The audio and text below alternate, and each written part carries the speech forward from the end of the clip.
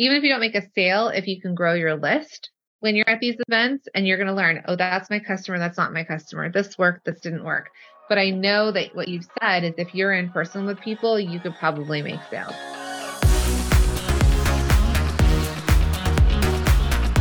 Hi, I'm Jacqueline Snyder, and this is the Product Boss Podcast. I've helped launch and grow thousands of product-based businesses, even one of my own. And over the last 20 years, I've seen behind the scenes of businesses just like yours. Whether they are makers, manufacturers, artists, or food and beverage businesses, I have spent so many hours studying it all. I've discovered what makes them successful. What are mistakes they could avoid? How did they turn an idea into successful business? And what are strategies they have used to make more sales and be discovered by more customers? This is what this show is all about. Whether you're just starting out or you're looking to become $1 million product boss, I'm here to give you the permission to chase your dreams, no matter how big or small. All you need is the right mindset, a little courage, strategy, and support, and you too can be the next $1 million product boss. Let's do this. You know it, we know it. Next year is creeping up really quick. And if you want to make business boom in 2024, you need tech that puts you in the pilot seat. The new HubSpot Sales Hub will help you close out the year strong and kickstart your success for 2024. Teams can collaborate on every inch of the customer journey and keep operations running smoothly with a comprehensive prospecting workspace and powerful sales analytics tools that keep data connected across teams. Speed up your workflows and navigate your platform with ease with the AI-powered conversational platform, ChatSpot. And use AI Assistant to write copy, generate emails, outline posts, and more. They'll help you whip up assets and execute tasks that used to take hours out of your workday. HubSpot Sales Hub lets you accelerate every facet of your sales operation with precision, and with over 1,400 integrations, there are tons of ways to mix in new features. So finish out Q4 strong and gear up for the new year with HubSpot Sales Hub. Learn more at HubSpot.com/sales. Hey there, product bosses. We're back with another behind the scenes coaching call. This week, you'll hear from Tisha Carter, owner of Jax Carter Designs. She sells one-of-a-kind handmade jewelry, and she's looking to grow her business without losing what makes it unique. Let's get into it. I see that you said your business is doing well when it comes to, it sounds like, publications and runway. Yeah, so I've done a show for Miami Swim Week, and then I have a show coming up in next month for New York Fashion Week. Amazing. Yeah, and then I've been in a local publication called The Voyager Baltimore, and then another digital publication called Canvas Rebel, and then a couple of European versions of like Harper's Bazaar and Vogue, like the British versions of those magazines. How are you getting those? Originally, folks reached out to me, so basically it's paid advertisement. Okay. You're paying for the placement. Yeah, so those have been paid advertisements. I am in a PR showroom for a store in New York called Flying Solo, which has like a monthly membership fee. So I've gotten into publications just from them, kind of borrowing my pieces and using them in model styling for whatever projects they may be working on. Okay, so how much are you paying them? $250 a month. Okay. And are you seeing a return on your investment from the things that you're doing right now? I'm not. Okay. Yeah. So the shows like Miami, some show or New York Fashion Week, like to be a part of those events, how much are those costing you? They were $1,400 each. Mm-hmm. Okay. Doing a lot right there. She's getting a lot of attention, trying a lot of different things, but that attention just isn't translating into sales. So sounds like you're doing well when it comes to magazine placements, but you're paying for those. So right now they're actually a cost. So while you're getting the placements, it's costing you, but it's not necessarily having a return on the investment. Yes, that's correct. Okay. And then it sounds like you said that you made a little over $700 at an in-person event. Right now you're averaging one sale per month and you get a lot of likes and comments about your brand. but no one is following through on buying. And you worked with the company for 6 months, spending $550 a month on marketing through Google and Meta ads with no conversion. So it sounds like you, and I love what you're doing here. So it sounds like you're doing a lot with the front facing, pushing and getting in front of the right people. What's happening is you're not having a conversion. Like it's not having a return on the investment you're putting in. Right. And so that's starting to get kind of discouraging and be like, okay, why am I even doing this anymore? I could understand that. And I'm proud of you because I mean, you're doing things the way that I did them when I was starting out too. And even thinking about it like pre-social media. And when you're in fashion and you have that like fashion bug to you, like I paid, I think it was like $2,000 a month for a similar thing that you have at a style house. And like stylists would come and they would pull my accessories and they'd put them in photo shoots. That's how I had Carrie Underwood wearing my cuffs on like the Country Music Awards and on, it was like published in all the magazines. And then she knew that we were so excited about that she wore it in a music video. So for me and the story I get to tell, it's really exciting, but I had the exact same thing as you. I had 0 ROI on that.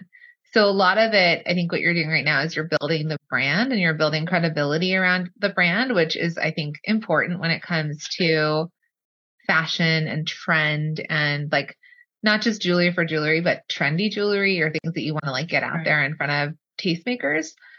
But it's like, you're right. You are tired of it and you should be tired of it because at this point we have some of that like clout now.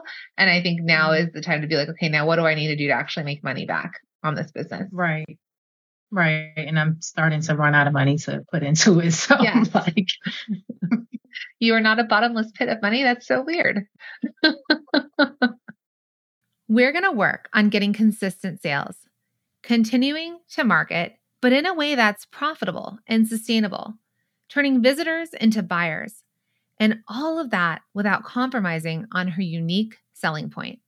I know we want to go jump straight to converting visitors to buyers and how to get, really what we're talking about is how do we make money off this business? You're putting in the money. How do we make money? So first, let me ask you, what would be, if we could change your business in the next 6 months, what would be a revenue goal that you would like to be making per month in your business? I would like to, if I could bring in, I would say at least 5,000 a month. Okay. And is that something that you think you can, do you have enough product to turn it on and do it next month? Or is it something that we want to work towards?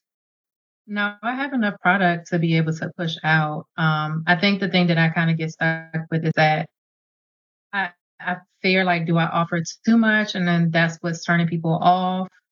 Is it the fact that like a lot of the pieces I have, I really just only have one, or if I have more than one, it's only like at the most 5.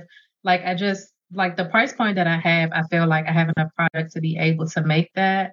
I just, I'm stuck. So would you mind if we got a little bit more realistic with it? Let's work towards 5,000 a month, but I think in 30 days, there's going to be a lot that would have to happen to make $5,000. So I'm going to step us all the way back and I'm going to ask you what your average order value is. So it looks like if you're making on average $278 a month, what is your average order value? The average order value is about $85. 85? Mm-hmm. Okay. So you sell like, you could, because I think in 2 places, one place you said you get one sale per month. And then, but then if the average is 278, so is that just because it's averaged over everything you've made? It's averaged over everything I made. Because I'm getting really less than one sale a month, to be honest. Okay. Yeah, we got to change that. All right. I had, some high months and then I had some low months. So it kind of averages to one sale a month, but like literally every month I'm not getting a sale. Okay. So you're putting a lot of money out, not getting really any money in, and all the efforts you're putting out there. So one of my first recommendations will be, let's stop spending money on these really big events. They're not conversion events. They are brand building events. So they're the thing where you've gotten the photos, you're getting the street cred. I'm at New York Fashion Week. I'm at Miami Swim Week. We're doing all that and you've done it and you've spent the money and it is what it is. But at this point, and being a person that had an accessories company just like you, and I spent thousands and thousands of dollars on the exact same things that you're doing. And I also saw after a year of doing it and probably spending closer to $40,000 for a year, I had zero return on it. Mhm. So I have all the success. I can say Kim Kardashian wore my cuffs. I can say Carrie Underwood and everyone else. So it gives me clout, Mhm. but they didn't buy it from me and they didn't cause anyone to buy it. Like they didn't make anyone buy anything from me. Right. So you Right. have the clout. We can come back to this. So if you start to make money again and your $5,000 a month turns into $8,000 a month, turns into $20,000, $30,000 months, then we can see if you have a budget to build back in a style house or like PR placement. Right. But the cool Right. thing is you have a lot of that now, and now it'll be about a different way of marketing and more That makes sense. specifically to customers that are looking to purchase. The place that you told me that you made the most money was an in-person market Mhm. because people go to markets with their wallets out and they're going because they're like, this is a shopping event. I am going to Right. see if I find anything that I want and see if I want to buy it. Brand building is great. It can be a fantastic way to build a business, but it's also expensive and it can be hard to see a direct return on investment.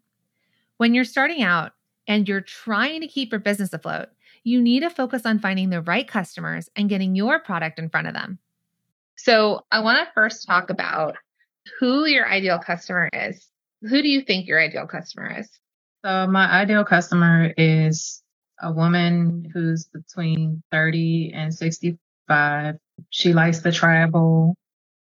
She's into style and fashion. She's into like artistic and eclectic things, not stuck to tradition or traditional. And that's like really one based off of like who my current customers have been, and then basically who I have built my brand for. Okay, that's fantastic. So, looking at your website and looking at the women that you have pictured wearing your products, they do reflect that kind of they're artistic and eclectic. Looks like they like to wear big statement pieces and statement jewelry. They want to be seen and they're looking for interesting things that are not as typical and they want to be seen. Now, I think you have so much of this correct. The one thing I'm going to push back on is the age range of 30 to 65.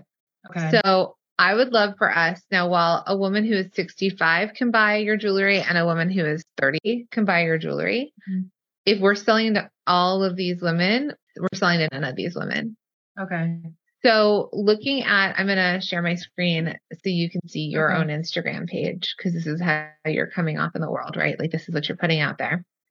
Mm-hmm. So is there a woman in your grid that could be your inspiration that we can say she is, we'll give her an age, we'll give her a name, the ideal customer, and then everyone else will still buy, but we're talking to one of these women. We're not talking to all of these women. Is there someone here? Definitely. I know there's one person you'll probably see in a couple of like reels and stuff. One that has on the Pac-Man shirt, and then she has on like the sun shades with the pink bathing suit. Yeah. So that's Ayana. Okay. And how old is Ayana? She's in her mid-30s, and she's a teacher during the school year. During the summer, she's a realtor. She's working towards trying to be a fashion model. So she is into fashion and accessories. She loves like makeup and stuff like that. So, and I've met her in person, so I know Ayana, as a person.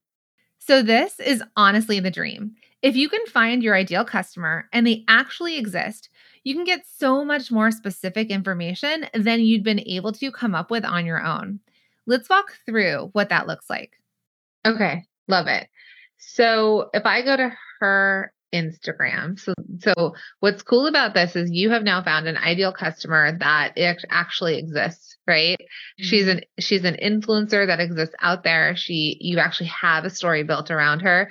So if you didn't know who she was or you didn't have a real person, we could have created a story. I'm not sure. I mean, this is like really amazing. She's a teacher during the year. She's also like in real estate. She wants to be a fashion model.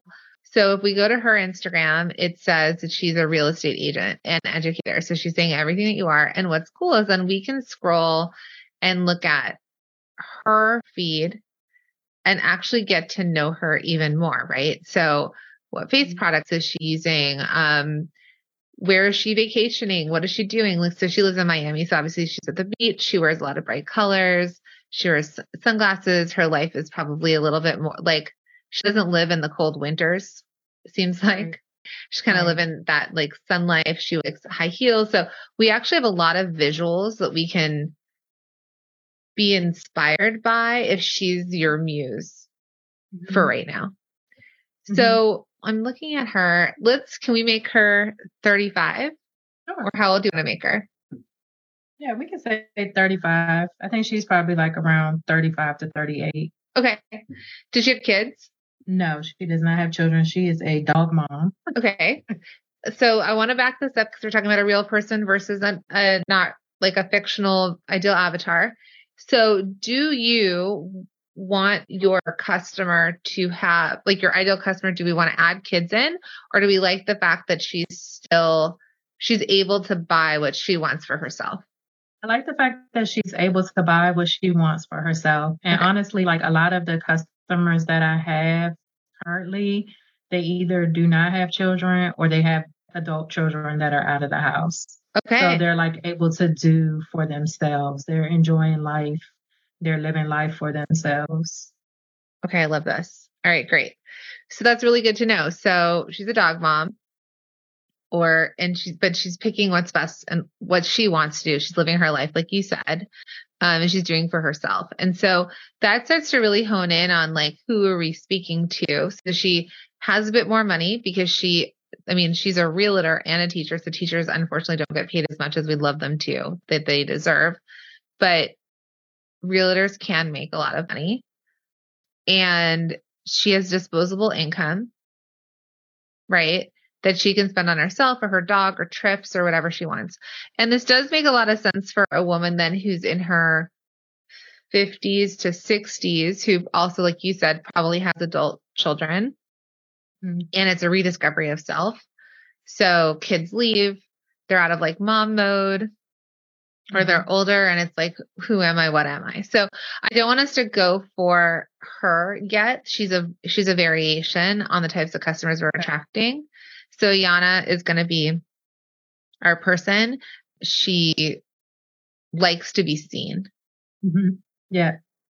And even Juanita, who's actually in the first picture with the red background, similar type of thing. She's married, but she doesn't have any children. She's from the islands, so she likes to party and travel and have fun. She's a model as well.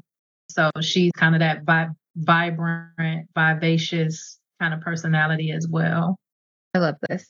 You have real people that we can look to. You have found muses or people, so you have a very clear idea. And if they're attracted to it, then it starts to there's more people in the world that are going to be attracted to it the same way. So if you need a visual, I would recommend that you do this like a vision board and print out photos of, if you want to make Juanita and Iana one person, you want to give her a different name, right? Like maybe you want to make her fictional or she can be real. And I'll send this to you later, but I'll send you this sort of like ideal customer worksheet where you can really dig into what does she like, what does she not like. So here's a picture of her using Pattern, right? Like Tracy Ellis Ross's hair product. So for example, it might be like, she buys this. She shops at Sephora. Like if you were to open her makeup drawer, this is what would be in it, right? Even to the point of like the colors of the makeup. You'll never see her wear neutrals, right? Like, unless she's going on a safari. I don't know. You know what I'm saying? Like you could pick, right? You can pick what you want to say about her. Like she's always going to stand out, right? There's pictures of her hiking and she's in neon yellow leggings. So in contrast, she's not wearing REI, right? You're going to see her no matter where she is because she wants to be seen. Right. She likes to be seen. So all of this really starts to cue into then for you when you are going to attract the right customer and you are going to market to the right customer, it's also going to help you with the choices you make when you do a photo shoot, right? The visuals, who you're speaking to, how you're speaking about your product. So it's like, for you ladies out there that want to be seen, you know who you are, like when you want to be seen, or do this for yourself or so the messaging, and we'll get clear on the messaging. And then when I look at your grid makes me feel seen if I am your ideal customer, where I'm like, yes, she wants to be seen. Yes, she likes to stand out. Right. So then the things that you incorporate are going to be for like the women who want to be seen and they want to stand out, that are not going to blend in with the background. Right. You see how knowing your ideal customer can inform every other decision you make in your business? When you're setting up a photo shoot, what would your ideal customer like to see? What do they need to see? When you're writing copy for your website, what would your ideal customer want to hear? This is not a pointless exercise. When done right, your ideal customer avatar can unlock a world of possibilities. So I think that's your who. So I think we've gotten kind of clear on her, and we can keep digging in who she is. But what I also like about the 35-year-old no kids is she's got disposable income. So when you say your stuff is $80, but you're telling me that a European country wants to sell it for $220, there could be something there too. Like, we'll look at your pricing, because sometimes when you're underpriced, you're actually not attracting the right customer. Does that make sense? Mm-hmm. That makes sense. I'm not saying to raise the price, and your price might be perfect, but we're going to need to do some like market research and see where would if a department store were to come by, if they were going to put you in their store, which department store would you think you fit into? Yeah, definitely would be more of a Nordstrom's. Nordstrom's. Okay. So let's go to Nordstrom's. This is something you can do for market research. So we're going to go and we're going to look at jewelry at Nordstrom. So you can see my computer. Mm-hmm. And what's your bestseller? It's earrings? Yes. Oh, earrings. Okay. So I do think that maybe you are priced pretty close to being correct. So just to answer your question about Europe, if they think that they can sell them for $220, let them do it, because it's an import. So if they're one of a kind or they're importing, if they want to sell it at that, let them sell it at that. But maybe if they want to sell it for $220, then you should sell it to them for like $100, $110. Okay. Because they also are supposed to pay for their shipping to get it to Europe. So you don't pay for that. And they pay for like the taxes and duties of import. So if they want to try it at $220, don't keep them limited. It's like they're grabbing something from the States that's special, that's one of a kind, and they're going to sell it for whatever they think their customers are going to buy it at. But you don't have to change your business for that. Okay. So from a market research point, just looking at Nordstrom's, cool. So similar prices, $75, $80, I think under $100. Okay. Just like knowing your ideal customer, understanding where they shop and what else they might buy can help give you clarity around your business. You're not looking to copy, but to see what ways you can differentiate yourself in a meaningful way. So we're kind of understanding our competition, or the market, not our competition, but what the market looks like. That's kind of, for me, validating your price point. We're understanding who she is and what she wants to spend on.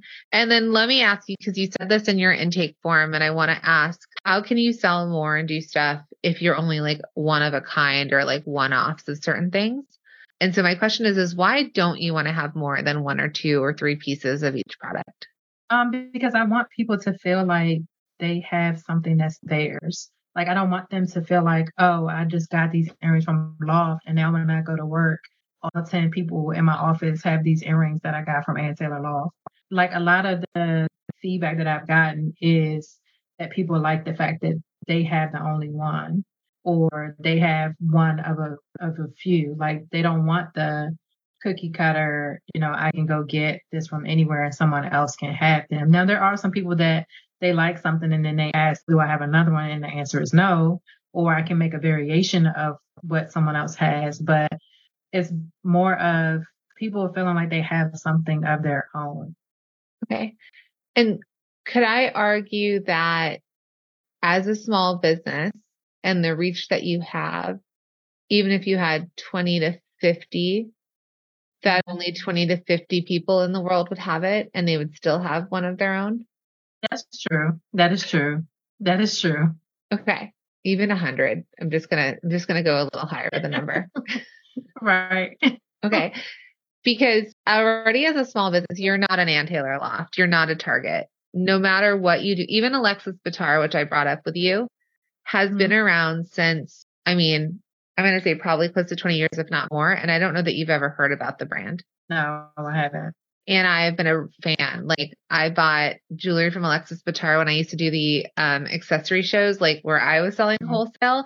I remember they had a booth there and I was able to like make up my own order. I was walking around as a shopper instead. And they're like, yeah, you can place a personal order.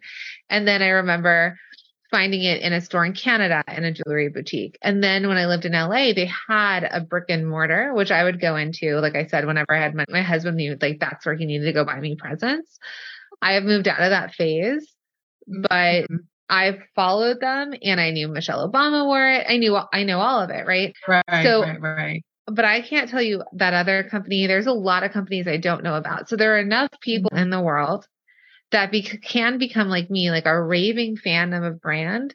And the majority of the world will have never heard of them. Right. That makes sense.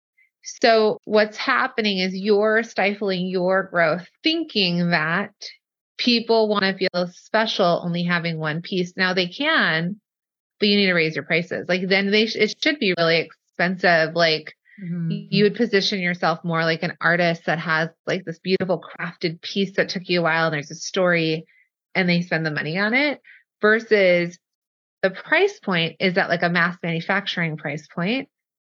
But the way you want them to experience it is different and there's a disconnect. And it's really just hurting your business. It's no one else cares. Right. So, and I say that because yes, it's a selling point when you get in front of them or you say it, but on your website, it's not clear to me that I can only get one. They're just earrings on a website and there's a lot of them. So it already feels like there's a mass amount of earrings versus me feeling like, let's just say you came out with a collection of 10, there were 10 pieces, 10 whatever. Then it's like, I got to pay attention to when you're talking and I need to pay attention to when you're selling because you're dropping it. I have to buy it and then they disappear forever. And it like feels curated and more exclusive. That makes sense. Which you still can do when you feel like it.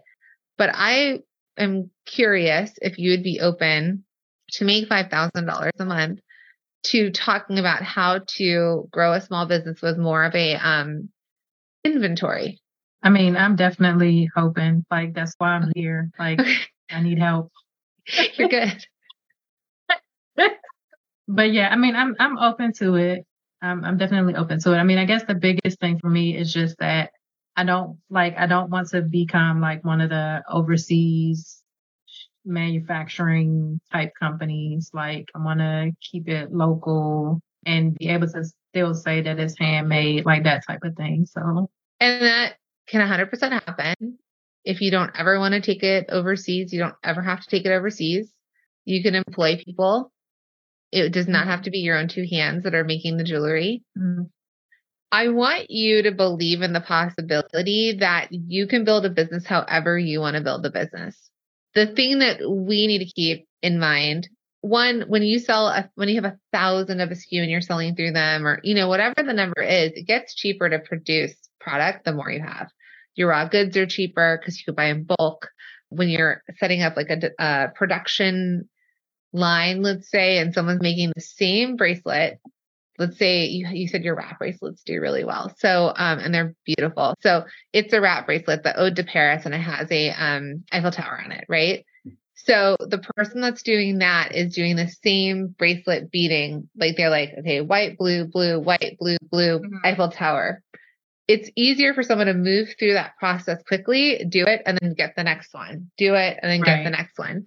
And so that's how your labor costs go down. That's how your raw goods costs go down. And so it's all possible. And you could imagine that you have a team and like a warehouse, or there are other moms out there that pick up bags of one person's doing the blue bracelet, one person's doing the red bracelet. They come, they pick it up, they give it to you by the end of the week.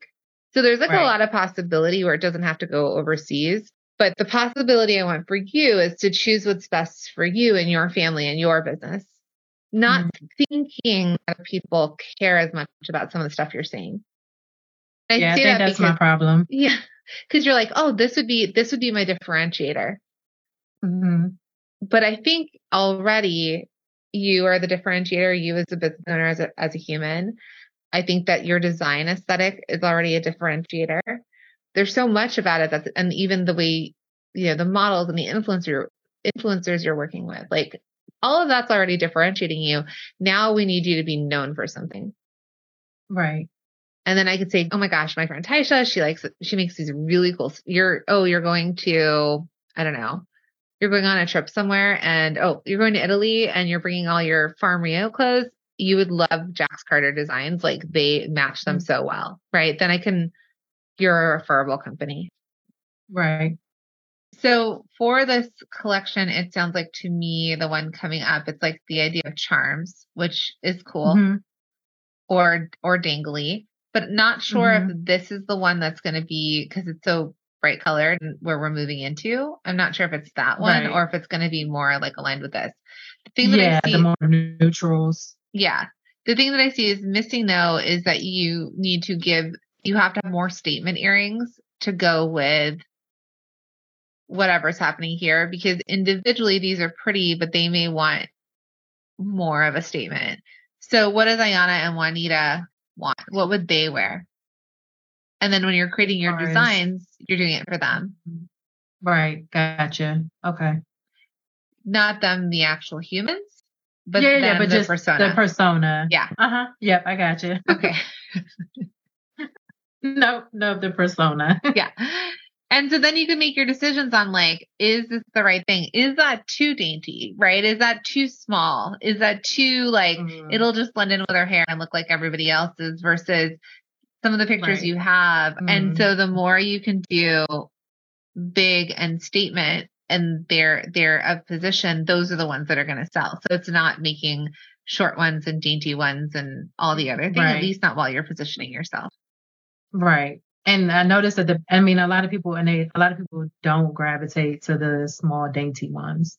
They like the bold bigger ones. I mean, especially like with Juanita, because she has big hair. So small dainty ones would get lost on her. But that's why she shops with you, right? That's why that's exactly why we're doing this thing, that like, if somebody sees a store and they're like, yes or no, immediately, right? Those shoes, some people will be like, those are the most ugly shoes I've ever seen. And I'm like, how can I go out and buy those right away? Right. That's definitely a store I would be like, I need to go in there and see what they have. Yeah. And look at their tile, so they're white, but then like the color is represented in their product. Like this, I think they have a store now in Venice. This is their store. You're like, what is that? And then it's all white. And obviously this is like their Venice, this is their LA store. So it's a little more like she versus whatever that other one is, because they're talking about where their customers and they're thinking about it. But, this must be in New York. Yeah. This is in Soho.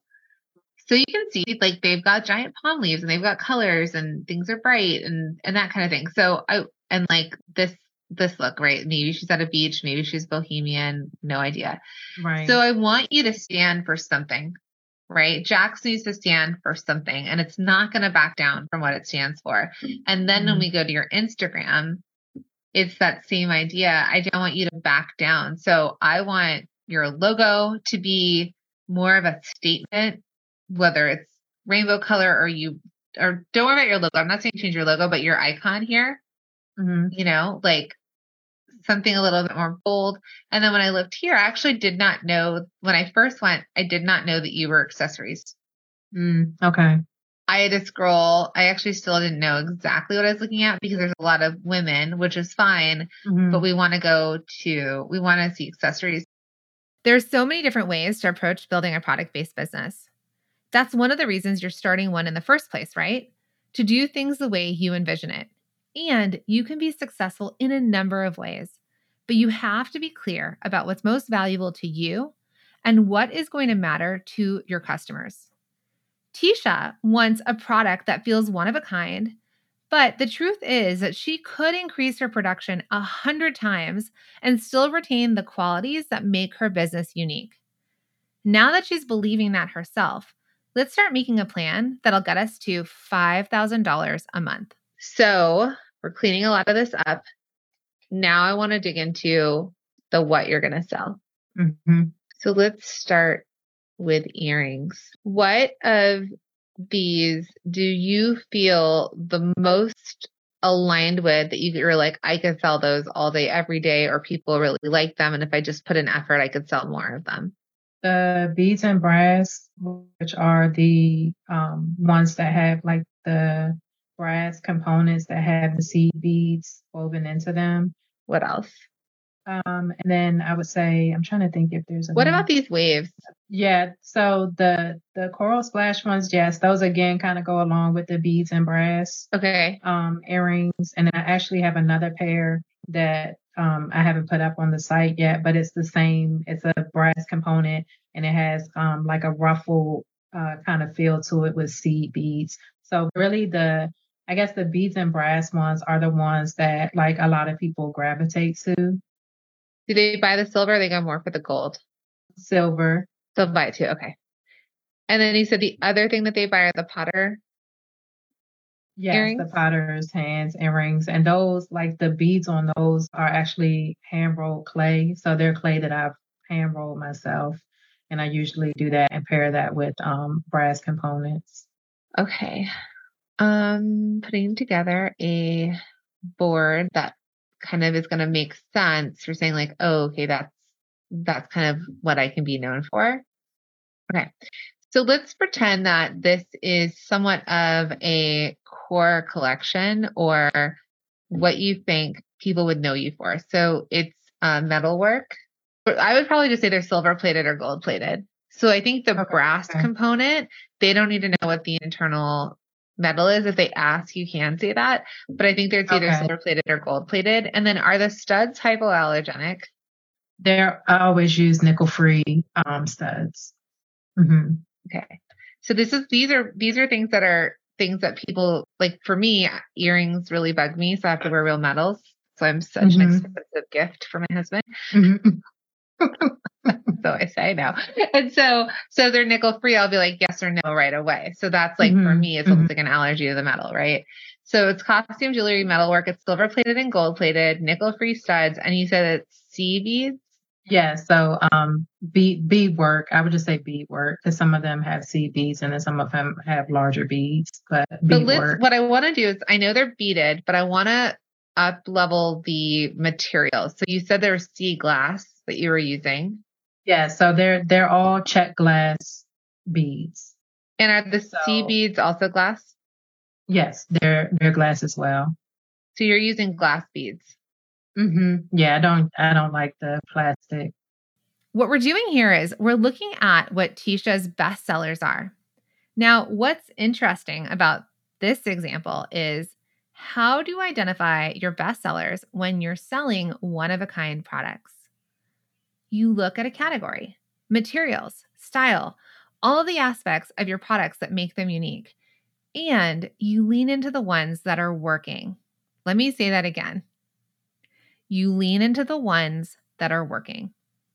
All right, so I'm going to show you a client of ours so you can kind of just see. Larissa is out of Minnesota. She's in our mastermind for a long time. She does it all locally. So she has a studio, she has her jewelry makers. I'm not sure what she's doing with like this kind of jewelry, if she's having a jeweler make it or if it's imported, but she's very kind of cheeky and like she, you know, she stands for things. So like when we were voting, like she dug into that. So there is like this younger, I don't know if it's, even though she's not millennial age, but kind of that sort of like, I'm going to stand up for stuff. I'm going to do stuff. I'm going to, you know, I'm going to be seen and I'm going to be heard. Her jewelry is like, you can actually almost like hear her jewelry. Yours might be more seen. This is Larissa right here. Okay.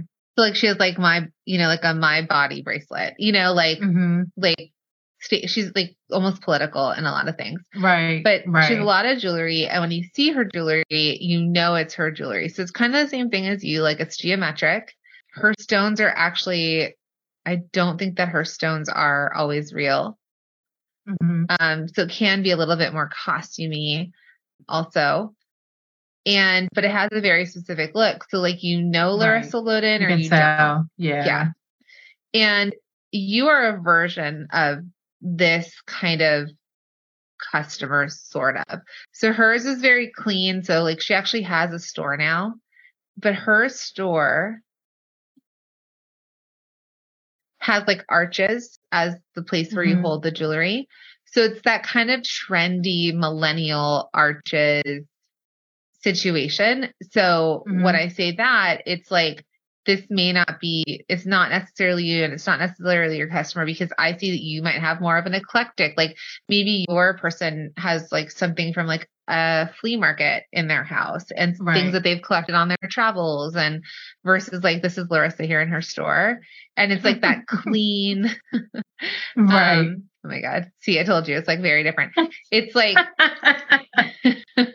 it's clean. It's got the arches. It's not the typical arch, but it's, I mean, she's wearing knives on her shirt. Right. But it's different. Very clean, but statement. Clean, but statement. And what she stands for. And she's a little bit more pop culture and stuff. But when you can create a statement and be known and be like, if I were to have a space, what would it look like? If she were to have a space, what would it look like? Your customer were to have a space. They started, you would see a lot of their stuff in Anthropologie oftentimes. That makes sense. Yeah. And that was like one of the places that set them off. And then Anthropologie carries stuff, but like if you go to their brand, it's really super expanded. So it's not a full Anthropologie, but Anthropologie people want to be seen and they travel and they're slightly more worldy and they want to feel eclectic. Yeah. See, I paint. So like if I had a storefront, like you would see art in my storefront along with my pieces. Great. Like I love abstract art. I love it. So then I want you to create a mood board, paper mood board, a digital mood board, where maybe make that space. Make the space of what it would look like. Don't go get a space. Don't get so inspired that you... No, I'm not. I don't have any money for that. But let's make this space. Because when you make the space and you know the person... You know, when they walk in, they're either going to be like, or even from the store window, they're either going to be like, I'm going to enter or I'm not going to enter. It's for me or it's not for me. We want to repel people. We want people that are like, you know what? I just want the regular hoops. Can you just make me metal hoops? Right. No, I can't. Go somewhere else for that. You come to me for this. So they come to you for metal work. At least right now, they're coming to you for like that glass bead. So there's like, I think it's that organic shape mixed with geometric. It's like you said, you like abstract. There's like an industrial element to it as well, at least to this, at least to this collection. Okay. Yeah. A lot of my pieces, like I said, some of the pieces I don't have that are, again, the metal and the beads. Like a couple of them like remind me of like a beaker in the chemistry, or like a thermometer or something like that. So I have a couple of things. Okay. I love that. But thank you, because I was kind of struggling with what am I known for, and trying to kind of hone in on this is what I'm known for. Yeah, I know. It's not easy, especially when you're the creative. It's podcast recommendation time, and I am so excited to talk about one of my favorite shows right now, which is Imperfect Action, hosted by Steph Taylor, and it's brought to you by the HubSpot Podcast Network, the audio destination for business professionals. Now, if you want marketing insights without the fluff, I'd love for you to tune in to this podcast. Now, there's an episode recently that I love, and it's called Stuck and Overthinking.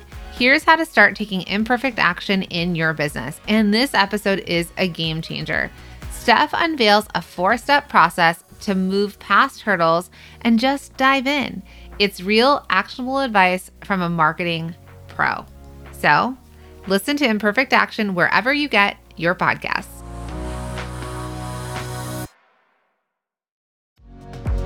Hey, Product Boss. Okay, it's your Product Biz Coach here, Jacqueline, and I have a treat for you.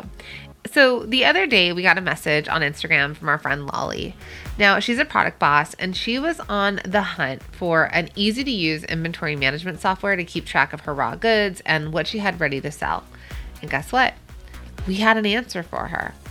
Not only did we have a fantastic inventory management software to refer her to, but we also had a whole treasure chest of 308 other business tools and resources to make her product-based business easier to manage and more efficient to grow. And we have it for you as well. Now picture this. packaging and printing supplies, affiliate management, website and email software, legal resources, video and photo tools. Oh my, you name it, we've got it. And here's the cherry on top. It is totally free, right? It's not going to cost you a single penny. That's right, because you can get your hands on the Product Boss's Ultimate Resource Guide absolutely free. We are on a mission to change small businesses' lives and their ability to grow around the world. And whatever we can do to help you do that, we are here for it. And so we're hoping that this resource guide is one step closer to reaching your dreams. So all you need to do is slide into our DMs on Instagram with the word guide and just send us that message and we will send you a link to download it right away. Or you can head straight to theproductboss.com/resource guide. Easy peasy. Oh, and did I mention you can also DM us guide on Instagram and voila, we'll shoot you that link right away. So my friend, don't wait another second. You can get your hands on the Ultimate Resource Guide for Product Bosses right now. Now let's jump back into the show.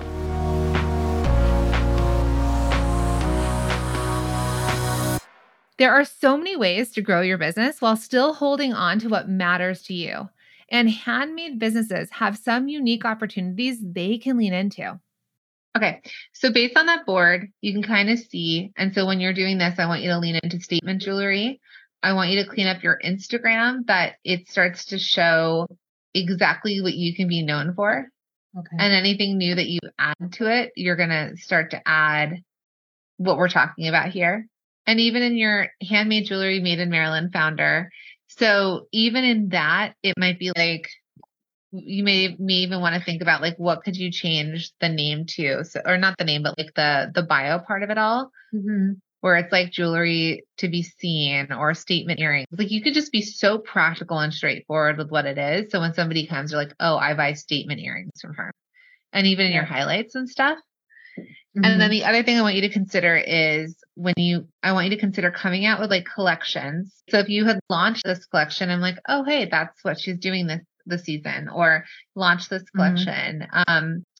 And then when we talk about what's happening here, where I see the fill-ins that need to happen are versions of earrings. So whether if these are some of your best sellers or something, you just change the color to make sense with the colors that you're doing for the season.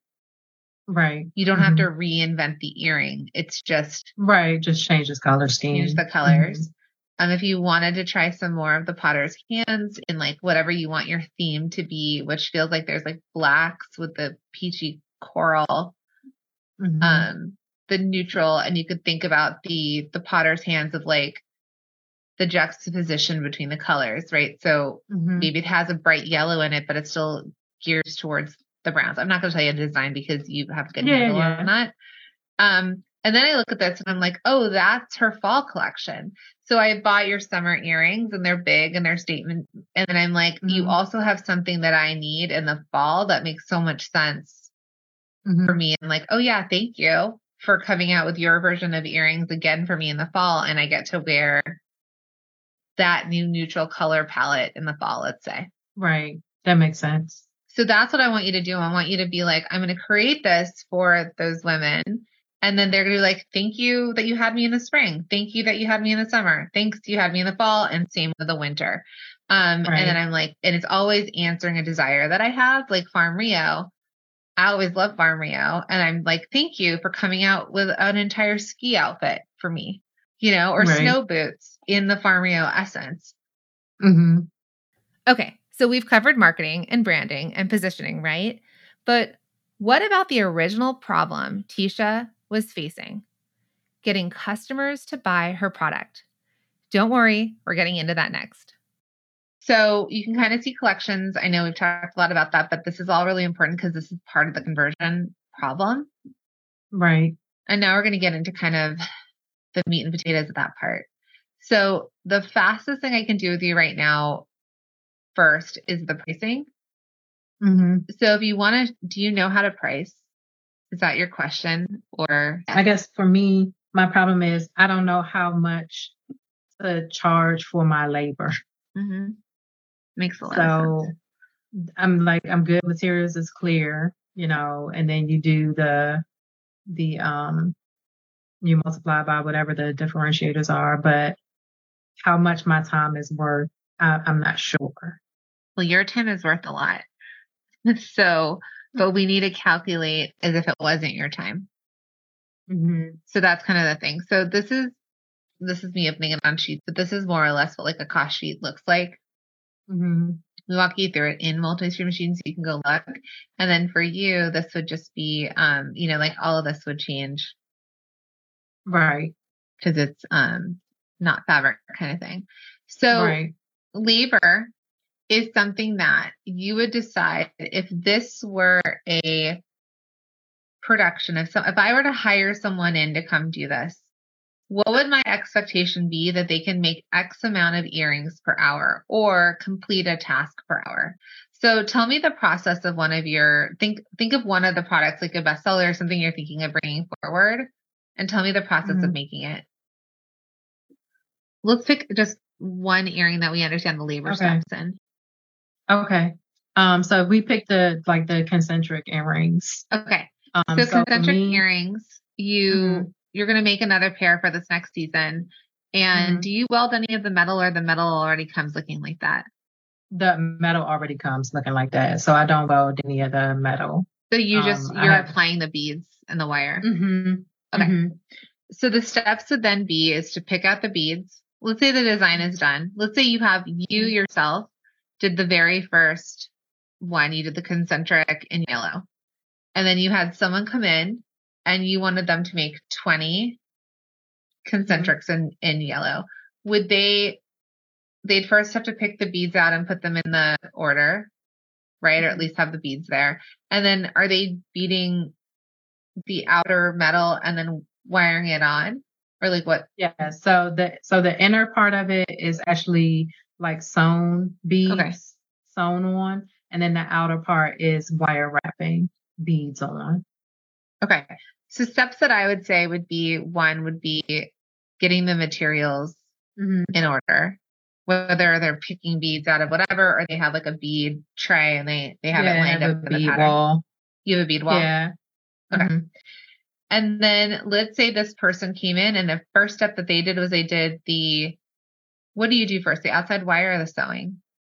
Do the sewing on the inside first. The outside wire is the second part. So step 2 is sewing, and step 3 is wire.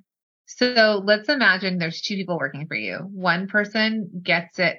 They're both responsible for laying out their beads, but one person gets it and they do 20 of them sewn, and then they pass it to the next person and they do the wire wrapping. One person's an expert at sewing. One person's an expert at wire wrapping. Okay. So if I were to ask you for the sewing, and I know you're more of an expert at this, if you were only doing one thing where the beads were there, you're picking them, you're stringing them, and you're sewing, how many sets of earrings could you get done in an hour? I would say the sewing probably would take like 5 minutes per earring. Earring or set? Per earring. Earring, okay. So 5 minutes per earring. So a set would be 10 minutes. 10 minutes. To do the sewing for one pair of earrings. Okay. So we can get 6 done in an hour. Okay. And then what would you say for the wire? The wire is pretty much about the same. Okay. Is there anything else they have to do? Just the finishing. So applying the earring post. How long does that take? It shouldn't take more than a minute if everything is already laid out. Okay. So could they get 60 done in an hour, or let's say it takes them 2 minutes so they can get 30 done in an hour. So they do 6 of the others and 30 in those. Okay. Then what is the minimum wage of where you live? It's $13.75. Okay. So if you were to go make a job offer to somebody to come work for you as a jewelry company and work for you and bead and learn a skill, whether it's the sewing or the wire wrapping, what do you think you could hire them for per hour? I don't know. I mean, I guess the minimum wage would be the lowest I would go. Totally. But what do you think? What is the going rate of somebody? Let's say you have another mom friend who wants like a side hustle during the day. Would she want 15 an hour? Would she be cool with minimum wage? Would she want 20 an hour? What do you think like you could get someone in for, knowing where you live? If she's doing it for like a side hustle, then I would say probably $20 an hour. Okay. So let's just price your labor at $20 an hour. Okay. It's expensive for labor. You could probably go cheaper, but you're choosing to do this in America, right? And handmade. So Now, when you say you can go cheaper, like what, I mean, I guess what is like an average? I think if you were eventually going to be like a Chandlu and you were to hire a bunch of people that you just train to do labor skills, you probably could hire them for $15 an hour. Okay. Okay. Maybe not minimum wage. It just depends. Like here in LA now, I think the minimum wage is $17 an hour. So that's the problem with manufacturing. Like they still, let's say we could still only get 6 earrings done an hour. Then it just raises the price, right? Because they can't possibly make more. And when you pay people per piece, so there's also piecework, it still has to equal minimum wage. Right. Okay. So, for example, for you, I'm just going to go off of minimum wage. So 13, let's say we went for the cheapest, 13.75, divide that by 6. So it's $2.30 an earring. So let's say you had a mom friend. You could say, I'm going to pay, not an earring, a set. So let's say you had a friend or somebody you knew and you're like, I will pay you $2.30 for every set you sew the beads on for. Right? Or you could make it an even $5 and say, I'll pay you $5 for every earring you complete, right? They've beaded it.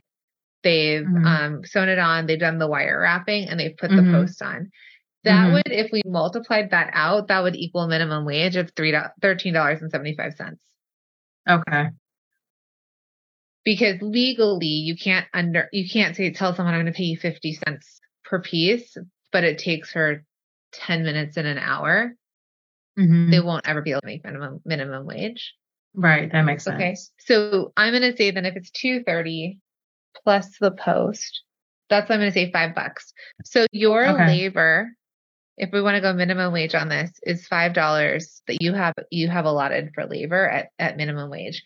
If we were at $20, I'm just going to tell you $20, divide that by 6 sets, it's $3.30. So it's an additional $1 per component. So it actually would be more like $7. So if we paid someone $20 an hour, it would cost you about $7 per earring to complete. So wire wrapping, instead of 5, sewing, post, or So listen, you could, because if someone's faster than you, they can make more money. So $5 could be a good number that we set it at and see, like, because you could eventually teach someone a trade and be like, they're just doing those earrings with the wire wrapping and the sewing.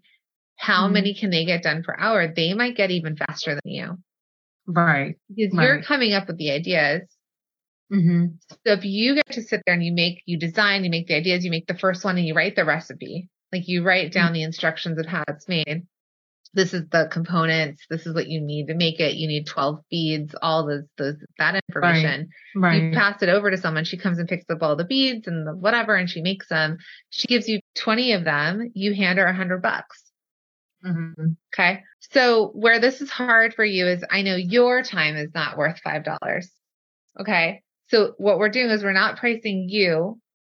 We're pricing the labor for the earrings. So where you make the money is the profit.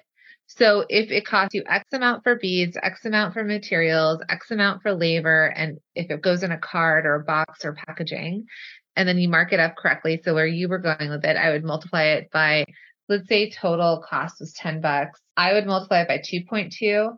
So it'd be 22 wholesale. And then I would mark the $22 up also by, let's call it 2.2 or 2.3. I'll go 2.3 for you. So if your cost was 10, your wholesale would be 22 and your retail would be around $50, $50 to $52. Okay. If you have margin to go higher, go higher. If you're like, oh, there's $50, but I can actually sell it for 75, sell it for 75 and raise your wholesale. You do not need to, that's just your bare minimum for the profitability. So where your money is made as the business owner is that difference between the cost. It costs you $10 to make that earring. But when you sell it, you're either making an additional $12 if you were selling it wholesale, or if you're making $50, you're actually making $40. And that's what pays you a salary. That's what pays you $50,000 or $100,000 salary. That's what pays for materials. That's what keeps the lights on. That's the money that goes into running the business, having profit, saving it, taxes, and also payrolls. Okay. Does that make sense?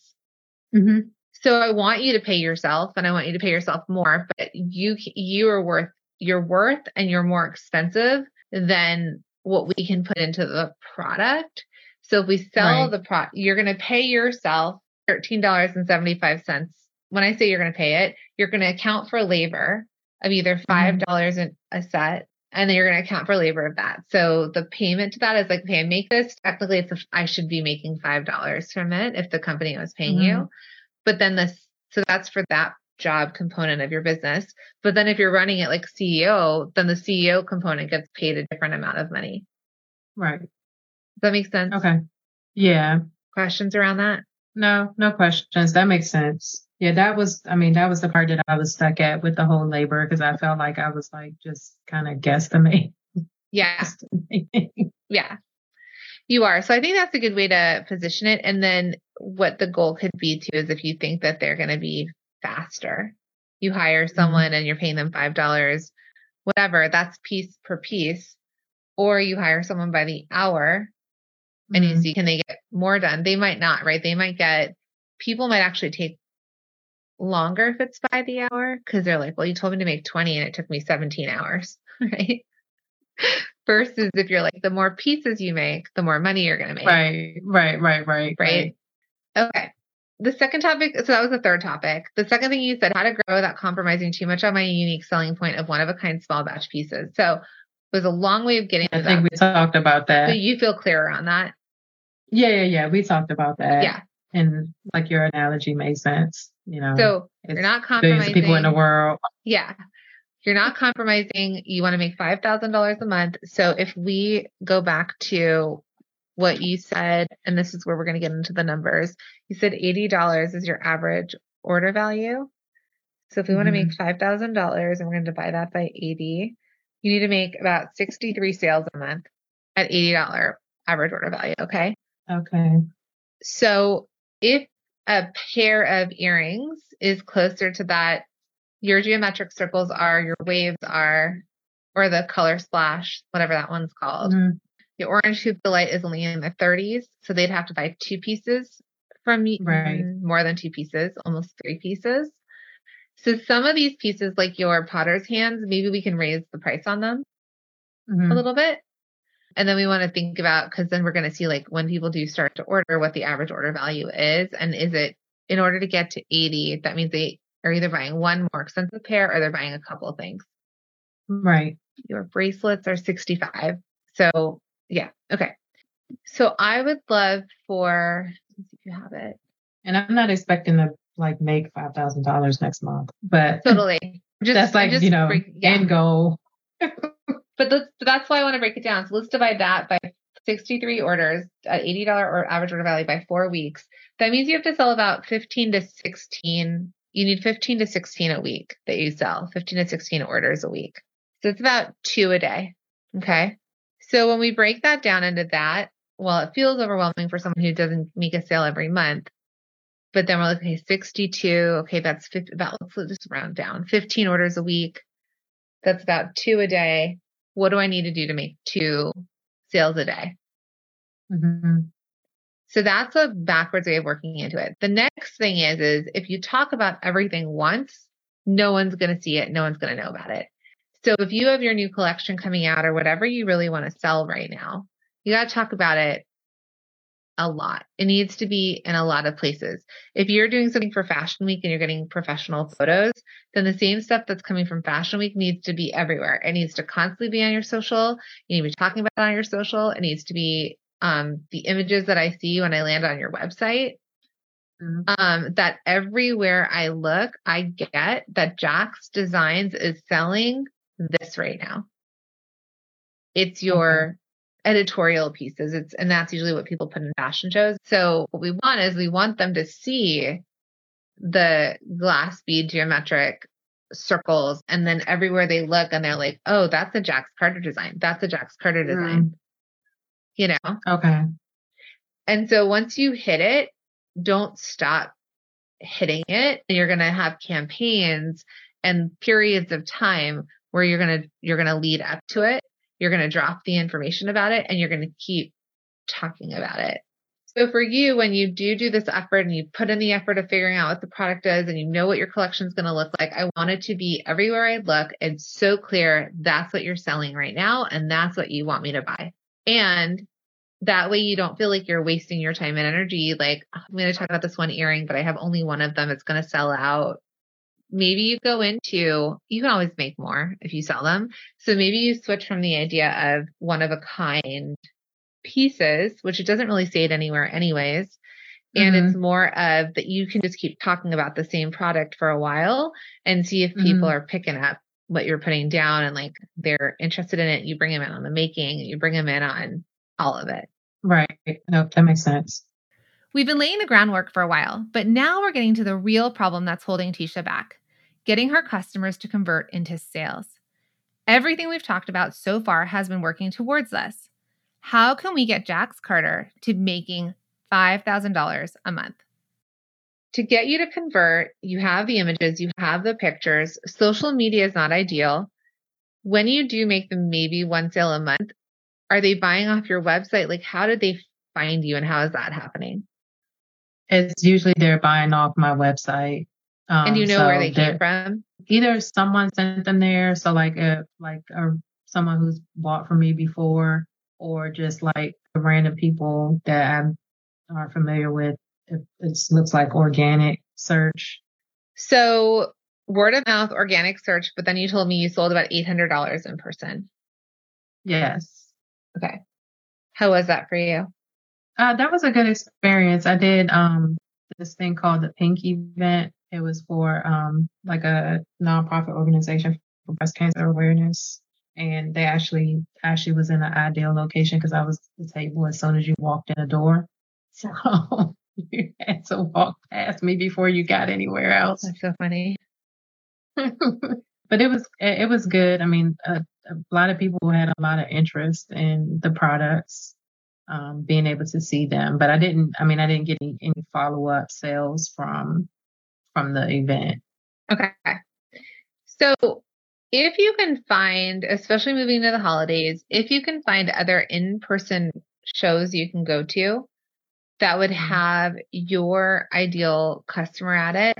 So not just like a random farmer's market where nobody's looking to spend $80 to $100 on an earring, but whether it's like a fashion-y type market, we're going to come into like holiday sales. Sometimes churches have, like gift shows. It's kind of like the gift shows. Or if you go into DC or New York, like if there's like a unique LA event or a unique Renegade craft fair, like you need to go to where people are looking, that the right people are walking in. So maybe not the Larissa Loden hipster, but where is she? Is she at a market? Because if those work and you can find the right place and these are a test and try, you'll at least get that like immediate data. And I want you to have more than just one so that if it's selling, that you have more to sell.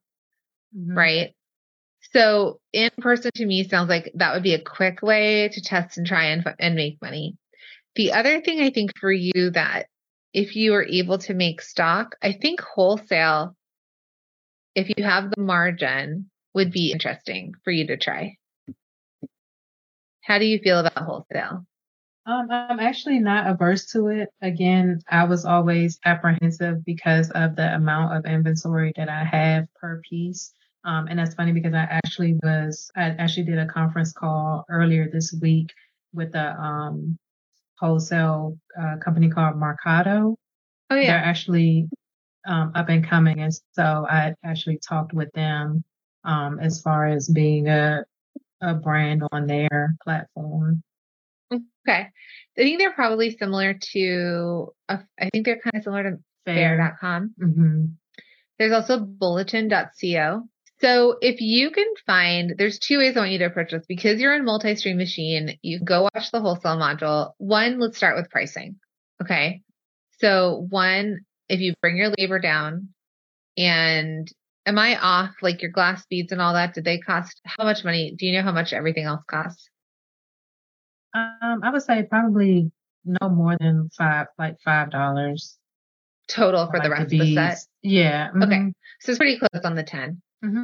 So I think you're accurately priced.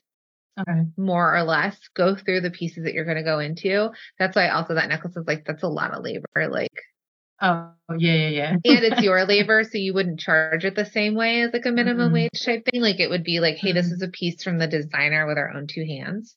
Right. Kind of thing. So I do think if you can find some other brands that are similar to your aesthetic and your customer base, you could either go swipe their stockist list. So what that means is some people, and I teach this in Multi-Stream Machine, will have like, you can find us in these stores.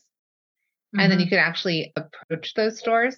You can do what I teach you, call, have a line sheet, and see if they want to sell. You can go to some of the, like, if there's any local boutiques that are like fashion based, or there's even like West Elm, like the furniture store West Elm. Yeah, no, West Elm. At the holidays, and they're actually, that's probably a kind of an aligned market. At the holidays, they'll actually support local companies and have like, you could set up a table there. J. Crew does the same thing.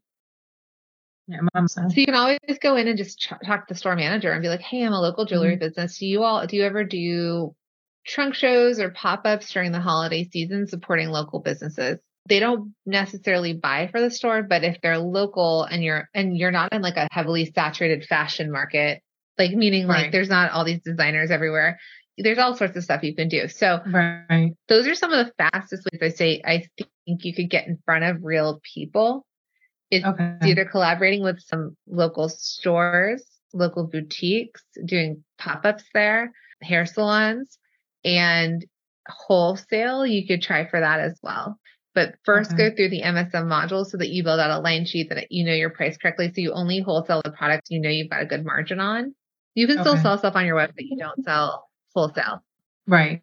So that would be some of my plan for you for the fall, winter, is to create those opportunities, create some real real life opportunities. Okay. And if you feel like you want to sell wholesale, you can try that as well. Okay. So they're just two sort of like, for me, the easiest things you can do, because the hardest thing to do is to be using Instagram to try and convert people to customers. Yeah. And that's kind of what I've been kind of focusing. It's the hardest. The social media marketing. Yeah. Don't get me wrong. Social media is important, but too many small business owners put all of their energy into social media without seeing the kind of results they need. We've just gone over so many different ideas on how to get Tisha's products seen. Don't limit yourself to Instagram. So those things I want you to do, I want you to still use Fashion Week, but I want you to use social media to hype yourself up. I want you to talk more about what you're making. I want you to kind of shift it to more Chanlu looking, so you can go in and delete stuff. And then with your influencers that you've worked with or you have worked with in the past, so maybe you start to find some customers and you can just reach out to them, or not customers, influencers that you could reach out to that actually know how to sell and make money. So I'm going to send you this influencer following type system. And then you can just find 10 people that you're going to more or less stalk.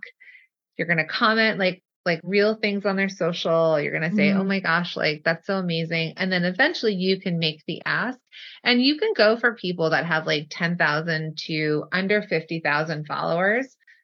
Those people have the smallest group of people that are willing to buy. When we get into the 100,000, all that, it's a little bit more general. And if they have a like to know it or something like that, they know how to sell. So the fastest way for you to start making sales, I think what you've proven, is in person. I think social media is fine, but you're going to probably need to do more stories and more making and more shareability stuff. So stuff that resonates with them, like the same way that Larissa Loden does Mean Girls. There might need to be other content on there that's shareable, but I actually don't want you to lean into social as your way that you think you're going to sell, because you are in Multi-Stream Machine. We need to get so your website's going to exist and it's going to be there. And as you start to maybe work with influencers or get in front of other people, and it's truly about being known for something and it's really clear, and they're like, I know what I'm going to buy from her. Their statement earrings, go to her for that. But I think for you, wholesale is a very quick and good way for you to do this. And in-person partnerships, in-person shows, in-person collaborations. I think if you add those two things in, and then you build your email list and you start to get out there, really like you're out there and your products are out there, that's going to have more of an ROI on front facing than the fashion show. Yeah, that makes sense. I love this. This call has been packed with information. Now let's get really tangible and break it down into next steps. So any questions around any of this other than all the questions? No, I guess, I mean, no, not questions, so to speak, but I guess kind of like, so next steps from today, like what should be the first thing to focus on? I'm going to create a plan for you. Okay. But for you to jump off this call and say next steps is first, I want you to figure out what are you selling over the next 4 months? Okay. So September, October, November, December, what is the collection going to be? Okay. Do you need to design it from scratch? No, you've got a lot of stuff for New York. Or you might say, I'm going to bring back the concentric circles, but I'm going to just make them in these colors. Yeah. Or there's past stuff that you've already sold out of that people really liked, that you maybe bring that style in, but make it in the colors. Yeah, different color scheme. Yeah. Mm-hmm. So for sure, I want you to kind of think about what am I selling over the next 4 months? Okay. I want you to double check your price points on only those, on the things that you're going to sell. Okay. So pricing, that. I'm going to give you an audit on those, and whatever changes you can make on the sooner side, the better. Okay. Just so it feels clean and clear. If you're priced correctly, then you'll come up with your wholesale price. You need photos of stuff to be able to sell at wholesale. So there's that. You could start with just making a few outreaches and saying okay, let's say I want to do at least 2 live events per month. Just look at your range of where you're willing to go and what's happening in the winter. So are there renegades? Is there, there's New York Now. Is there gift shows? Are there churches or temples that are doing stuff for the holidays? Where could you be? And you're going to go kind of into research mode on that, as well as thinking about where you shop or your towns. Is there a hair salon you can go in and reach out to? Is there a cute boutique that you're oh, my ideal customer shops at a place like this? Not necessarily Anthropologie, but a boutique owned by people. And I want you to first do your research on that. And then you can think about contacting them when you kind of know what your collection is going to look like. Cause they're going to be well, show me what you sell. Right. So go do your research on who they are, where it is, start to think oh, this would be interesting for me. And then when you kind of gathered your stuff of what your collection is going to look like, maybe you create a line sheet, then you can approach them and say, hey, I'm a local designer. I have really cool statement pieces for women who want to be seen. Not really cool. You'll come up with a better pitch. We've been seen in New York Fashion Week, Miami Swim Week, because this is the clout stuff, right? We have influencers that wear it, and we're starting to want to grow and get into stores and stuff like that. Would you want to collaborate and do something over the, this time? And they would bring in the customers, and you would probably do a split. If you did it, it'd either be a 50-50 split, consignment, or you would get 60, they would get 40. Mm-hmm. Usually you shouldn't get less than 50% of the split. Okay. And it would either be a pop-up shop, it would be a trunk show, or it'd be consignment. And so if you know that you're going to test out getting in front of customers, and we have at least 2 conversion events a month, some of them are going to be a hit, some of them are going to be a miss, but you're going to learn from every single one. And if you are able to build your email list when you're there, oh, hey, join our email list. Then, we have some stuff that I didn't bring in, or I'll shoot you an email about this, or let me give you a 20% off coupon. Grow your email list everywhere you go, no matter who you meet. So that way, when your site is also going to be a conversion point, because you'll start to email people. We want to do email marketing when you have something to sell. You have new collection drop, and then featuring this earring, and you'll go through the whole process, and then you'll at least remind them to come shop from you online. So even if you don't make a sale, if you can grow your list when you're at these events, and you're going to learn, oh, that's my customer, that's not my customer. This worked, this didn't work. But I know that what you've said is if you're in person with people, you could probably make sales. Yeah, definitely. And I think just the people being able to actually see and touch it. Yeah. It's a little bit different than you buy something online. You don't really know exactly what to expect when you get it. And we're also coming to Breast Cancer Awareness Month again and things like that. So try and do that event again. There's a lot of like events where people are looking for brands to be there that are they do those pop-up events and then you give a certain percentage to the charity. So that's where I think for you right now, it's to make the opportunities happen for you. I think when you bring the products and it's going to be really clear on who the customer is, they're going to either be repelled or attracted to your booth. You're going to make sure you're priced correctly. You're going to have more than one. There can be one of a kind. You'd be like, these are one of a kind. Like they're nowhere else. They're slightly more expensive. And then I think the wholesale part and you reach out to people to come buy from you. And I think those are going to be some of the things that are going to start to snowball it for you. Okay. So a goal for you is in the next, let's say like 2 weeks, I want you to try and make at least one sale a week. Okay. So you may bring up some product and start talking about the product all day, every day, like posting about it. So it's the concentric earrings, like they're the most popular. These are flying off the shelves, or these wrap bracelets. And maybe you feature wrap bracelets and you're constantly showing like the wrap bracelets, and there's a hefty amount of content. If you can get focused and create content, reach out to people via email. You can contact some of the people that have bought from you in the past and be like, hey, I know you bought this. I have one of these. I think it would like suit you really well. Like there's a lot of things you can think to do that are creative for outreach. And I want to challenge you to see if you can make an order this week and make an order next week. Get an order. Okay. You feel clearer than when we started?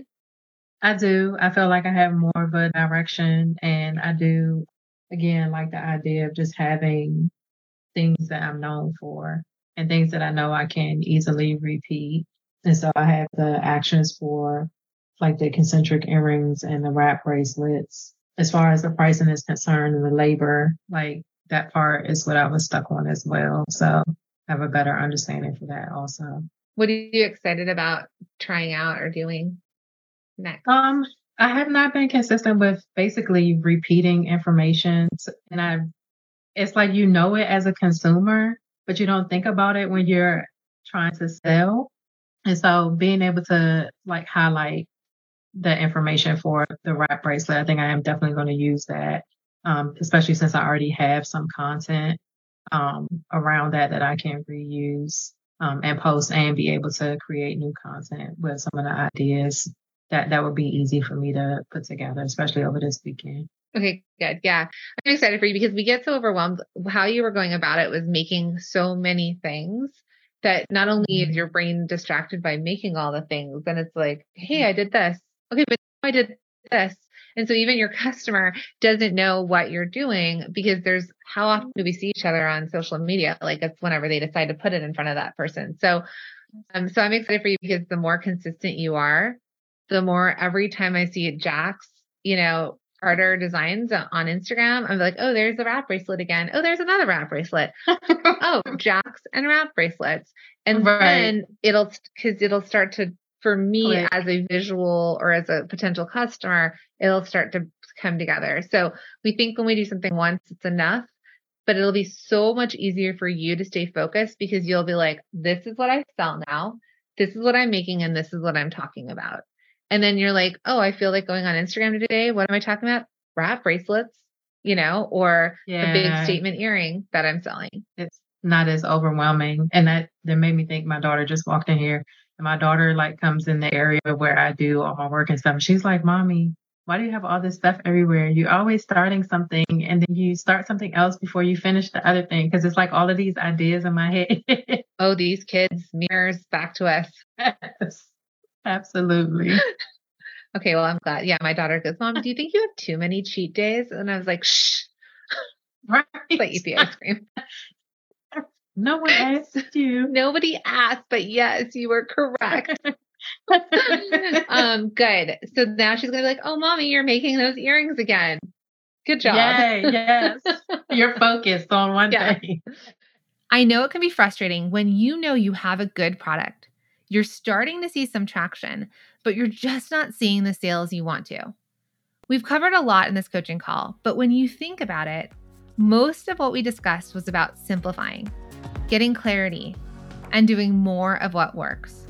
The same principles we applied to Tisha's business can work in yours as well.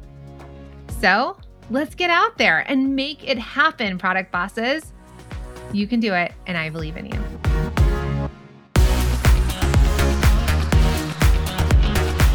Thank you for being here and listening all the way through the Product Boss podcast. If you love our show and it has helped you in any way in your business, would you mind doing 2 things for us? Subscribe to the show so you never miss an episode, and leave us a review. Reviews help other product entrepreneurs know that this is the place to be to grow their businesses and realize that they're not alone. And we know that you all know that a 5-star and honest review helps you sell more products to more people. So you know that your reviews help us reach more listeners around the world. Remember, what we give is what we receive, and we are all about helping each other in the Product Boss community. We are all in this together. We would be so appreciative of you if you could take the time right now to subscribe, leave a review, and even share this episode on social or someone you know so we can impact more lives. And remember, subscribing means that you will get notified each time we release a new episode so you never miss a thing. You have helped us grow and climb into the top 10 of all marketing podcasts, and together we can keep climbing. Thank you, friends, and remember, there is room at the top for all of us.